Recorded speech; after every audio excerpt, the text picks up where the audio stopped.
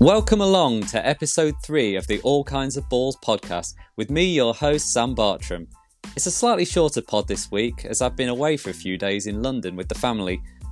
All work and no play makes Sam a dull boy and all that. But we do have a packed podcast for you. It's 20 minutes of fun. We're going to be looking at the West Ham versus Man City Carabao Cup game, giving an assessment on those two teams. We're going to be looking at Ole Gunnar Solskjaer and Daniel Farke. Are they both in trouble? And dare I say, past the point of no return? We're also going to have a review of the US Grand Prix, which Max Verstappen won. And we're going to be looking at some top stories from the world of cricket this week. England's great start to the T20 World Cup, Ben Stokes being back, and Quintin de Kock. What was all that about? Enjoy the show.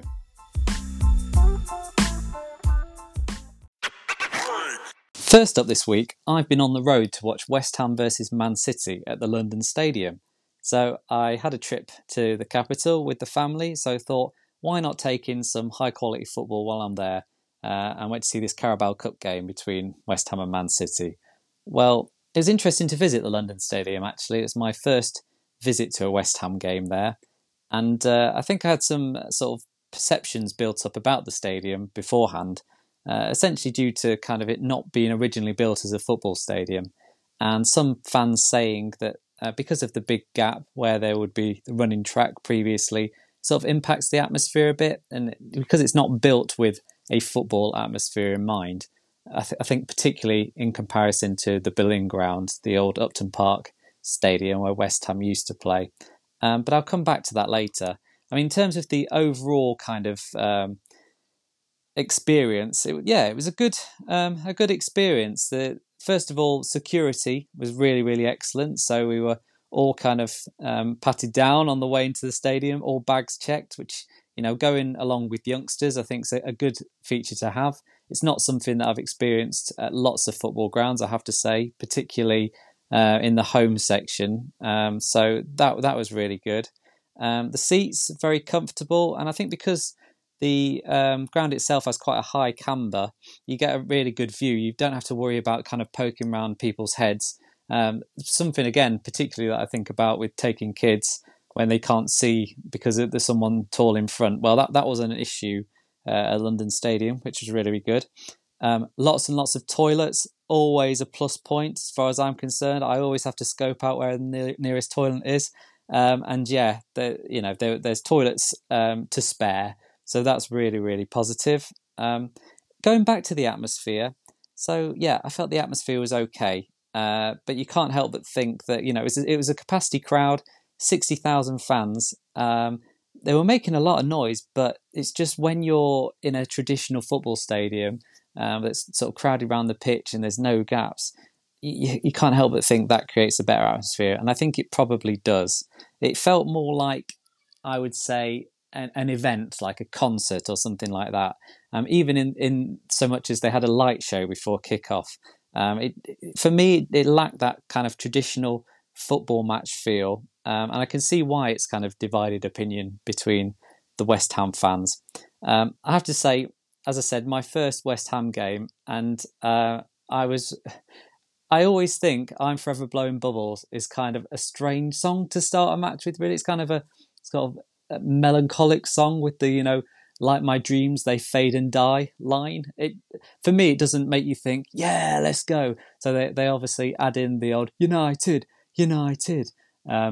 before at the end of the song, which kind of gives it more of that kind of let's go and get them vibe. But it's interesting. But I guess it's a more traditional song, and with some of these traditions, you don't necessarily think of writing an absolute kind of barnstorming banger. It's about kind of keeping live those traditions. But that was interesting to hear.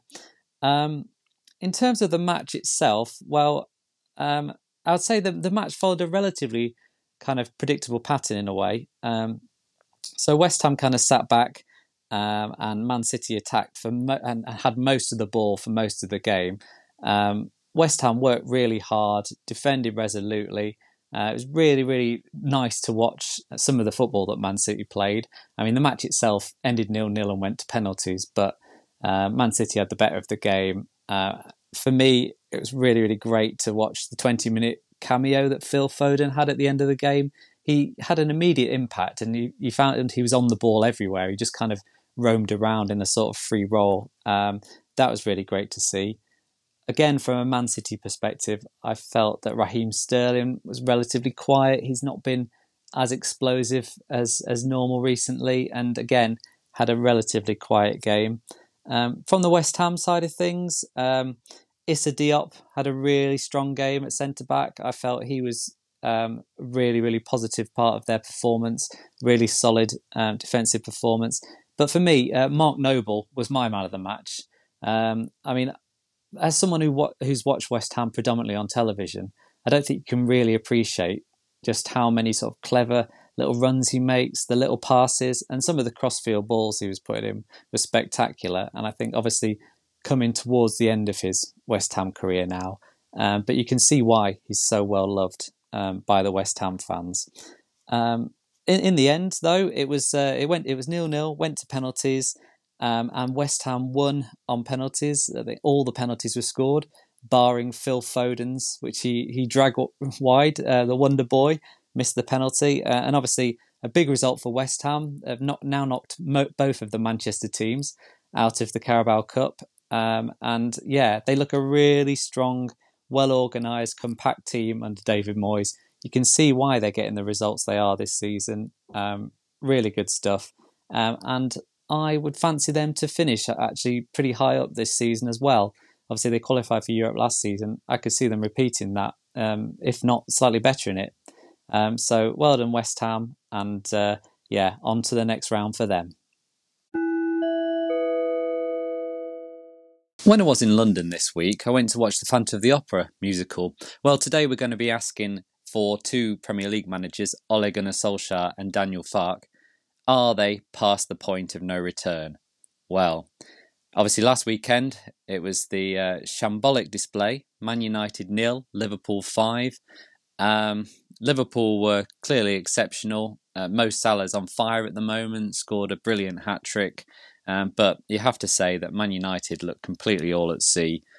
Defensively, a total shambles. It was all far too easy for Liverpool. And you sort of have to ask what's going wrong for Man United. They had a strong start to the season, but it's all gone badly downhill. I mean, for me, I look at the Man United squad and I see real quality in attacking areas. There's no doubt about it. You know, they've got Jadon Sancho, who can barely even get a game at the moment. You know, they've got real quality. But you look further back in the team, and particularly in that midfield area. I mean, Fred and McTominay, you know, both good players, but really, are they the sort of quality that's going to push Man United to the title and to the upper reaches of the league? I don't really think so. And also, you have to ask, since Ronaldo has made his comeback, has that actually adversely affected Man United? He's been involved in a few goals and he's played well in fits and starts, but it's actually, in my opinion, it's upset the balance of the team that they had before when they made a strong start to the season. And, you know, at 36, is Ronaldo tracking back as much as you'd like him? Is he able to give enough to the team other than just slot away those chances at the other end? Not for me. In conclusion, my viewpoint is I think that Man United should probably part ways with Ole Gunnar Solskjaer now. I think they've stuck with him for a long time, but if you look at his CV, he's not really done anything before he came to Man United. Okay, had some success in the Norwegian League with Molde. You know, he won a few titles there. Came to England, or Wales more specifically, with Cardiff City. You know, didn't pull up any trees there. And yeah, at Man United, yeah, he's been so-so, but I think possibly he's found himself a little out of his depth. If you look at a similar situation, so to take Chelsea as an example, Frank Lampard was there, obviously big hero with the Chelsea fans. You know, everything seemed to be set up perfectly, and he was doing okay. But you know, Chelsea were ruthless. They got rid of him. They brought in Tuchel, who they saw as the man for the long term. And, you know, look at how well Chelsea are doing now. Perhaps bringing in a similarly high calibre manager to Man United could make the difference. So I'd be surprised if Solskjaer last the season, but he's still in situ at the moment. We will see what happens with that. And on to Norwich and Daniel Farke. At the weekend it was Chelsea 7, Norwich 0. An absolute embarrassment for Norwich. I mean, they were completely outclassed, completely exposed defensively. I mean, they got promoted, and this is the thing. Last season, got promoted. They were by far and away the best team in the Championship. It wasn't even close. Okay, they've lost Buendia, they've lost Skip, arguably their two best players from last season. But actually, for me, I feel that Farke has sort of thrown the baby out with the bathwater a little bit.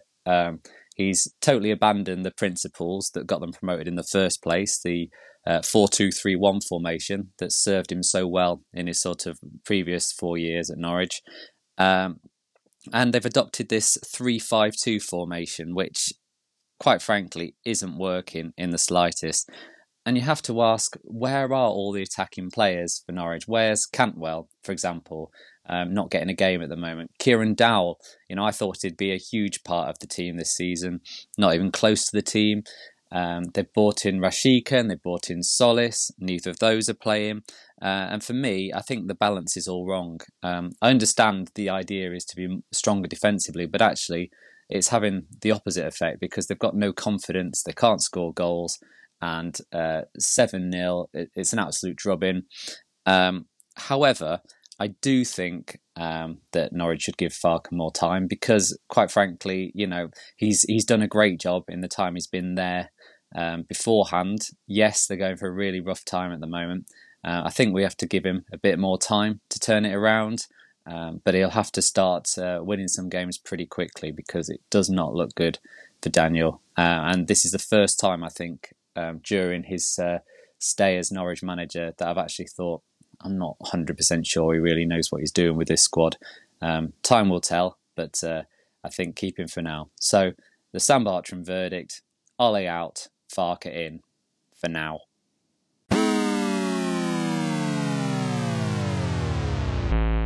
This week saw the latest round of the Formula One World Championship as the Formula One Roadshow made its way to the US Grand Prix in Austin, Texas, the Circuit of the Americas. And it was a really interesting race, a very different race to some of the madcap races we've been having lately. But it was kind of an intriguing tactical battle between Hamilton and Verstappen, between Red Bull and Mercedes this time around, to see who would come out on top. So Verstappen started from pole, to recap, and Hamilton in second. But quite often at Austin, the person actually starting in second gets a bit of an advantage because they have the inside line for the first corner, which is quite a wide corner. So you can go in fairly deep from the inside and kind of make it out the other side. And as it happened, Hamilton got the better start, overtook Verstappen at the start and led in the early part of the race. Verstappen made a bold call, or Red Bull made a bold call, I should say, to make an early pit stop, 10 laps in. Verstappen sort of stopped and was ultimately going to get the undercut on Hamilton. So Mercedes decided to leave Hamilton out to see if he could make his tyres last a few laps longer. They brought Hamilton in sort of 3 laps later than Verstappen to keep his tyres fresher. And then the same thing happened the second time around. Verstappen obviously leading at this point. So Red Bull brought Verstappen in and Hamilton stayed out for, I think it was 7 laps beyond Verstappen. But the idea being that Hamilton would then be a little bit further behind Verstappen. He'd have to catch him up, but would have stronger tyres at the end of the race to be able to make the pass. Well, it was really interesting race. Unfortunately for Hamilton, Verstappen looks really, really strong at the moment, as do Red Bull. And ultimately, Verstappen was able to hold on fairly comfortably in the end. Hamilton didn't really get close enough to make a pass. And the Red Bull pace just looks too strong at the moment. With the Mexican Grand Prix coming up next, and then Brazil, which have sort of pro Red Bull tracks. They're ones that really should suit the Red Bull more than the Mercedes. You'd have to say that unless Hamilton can make inroads in those circuits where actually the Mercedes wouldn't ordinarily be favourite, then you'd have to say with the 3 races to go in the Middle East at the end of the season, Hamilton may have too much work to do. He's now 12 points behind Verstappen in the title race. And if that goes to, say, 25 by the time the next 2 races are over, which potentially I could easily see a Red Bull 1-2 in Mexico. It might be too much ground for Hamilton to make up, but we'll see. One thing that can be said is it's probably the most exciting championship battle for a number of years. You've got 2 different teams, 2 supreme drivers in Verstappen and Hamilton, both pushing to the maximum, and it's going to be nip and tuck to the end of the season. But advantage Verstappen, you'd have to say right now. Amazing piece of news for England fans this week, as Ben Stokes confirmed that he is fit again and he will be going to Australia for the Ashes, which is fantastic news. I mean, Ben Stokes, what a player. Unquestionably my favourite cricketer of all time. Brilliant batting and bowling. And to be honest, England have missed the X factor that Stokes can produce in the last few series. Whether it's getting a wicket at a time when there's a flat pitch and nothing really happening, and he just gives that little bit of extra energy and boost to the bowling performance, or whether it's one of his masterful sort of buccaneering innings with the bat, England have certainly missed him. So it'll be great to have Stokes back. But of course, the main event that's happening at the moment is the T20 World Cup, which is kicked off last week. And England going really well. They've won their first 2 matches very convincingly against West Indies and Bangladesh. They're going incredibly well and look really, really strong. Pakistan as well look very, very strong. It'll be interesting to see how they get on for the rest of the tournament. But yes, I think it could be England's time. So one major talking point from the T20 World Cup was the omission of South African wicketkeeper batsman Quinton de Kock from their game against the West Indies. So it transpired that basically de Kock was asked to take a knee with the rest of the team on behalf of the Black Lives Matter movement prior to the game starting, and he refused. And not only that, he withdrew from the game because of it. There then followed kind of 2 days of silence without de Kock making a statement. Obviously, social media was rife with, is de Kock racist? Is that why he's refusing to take the knee? How did this come about? I mean, it's a very strange situation, it sounds like. So essentially, on the morning of the game, Cricket South Africa told the players to take the knee. This hadn't been discussed beforehand with any of them, which seems really odd to me. Particularly for a country like South Africa with their kind of political past and obviously the apartheid regime. You'd think that things like this would be at the forefront of the discussions that the teams are having. But no, this was sort of raised to the players on the morning of the game. And from de Kock's statement, which he sort of released a couple of days after the original omission, essentially it seems like it was just the fact that, he didn't like being told what to do and being enforced to do something without kind of a proper discussion taking place beforehand, which you can understand to a point. I mean, it's certainly something that the cricketing authorities in South Africa should have been talking to the players about long in advance. Nonetheless, a very, very strange situation. And for me, if you're not a racist and you've no issues, then why not just take the knee with the rest of your team? I couldn't really understand that. I mean, de Kock has obviously come out and said that he's actually from a mixed race household. There isn't a racist bone in his body, etc. But all the confusion that's been caused by this has obviously had a huge impact on the way that de Kock's being viewed, by the public. And there might be some serious work for him to kind of get people back on side again. Do I think de Kock's a racist? No, I don't think he is, to be honest. But it's just a very unpleasant and unnecessary situation that's occurred, and really, the cricketing authorities need to be having these conversations with players well in advance. England have come out and said that they will be carrying on taking the knee in their matches, which is great. It's a really clear statement. Everyone's behind it. Jason Roy has come out in the press and said, yeah, we're all behind it as a team. We're behind what it means. Ultimately, that's the sort of clear messaging that would have been good to come out of the South African camp. And I'm sure that the South African cricket authorities will have a look at this incident and hopefully think about what they can do better in future.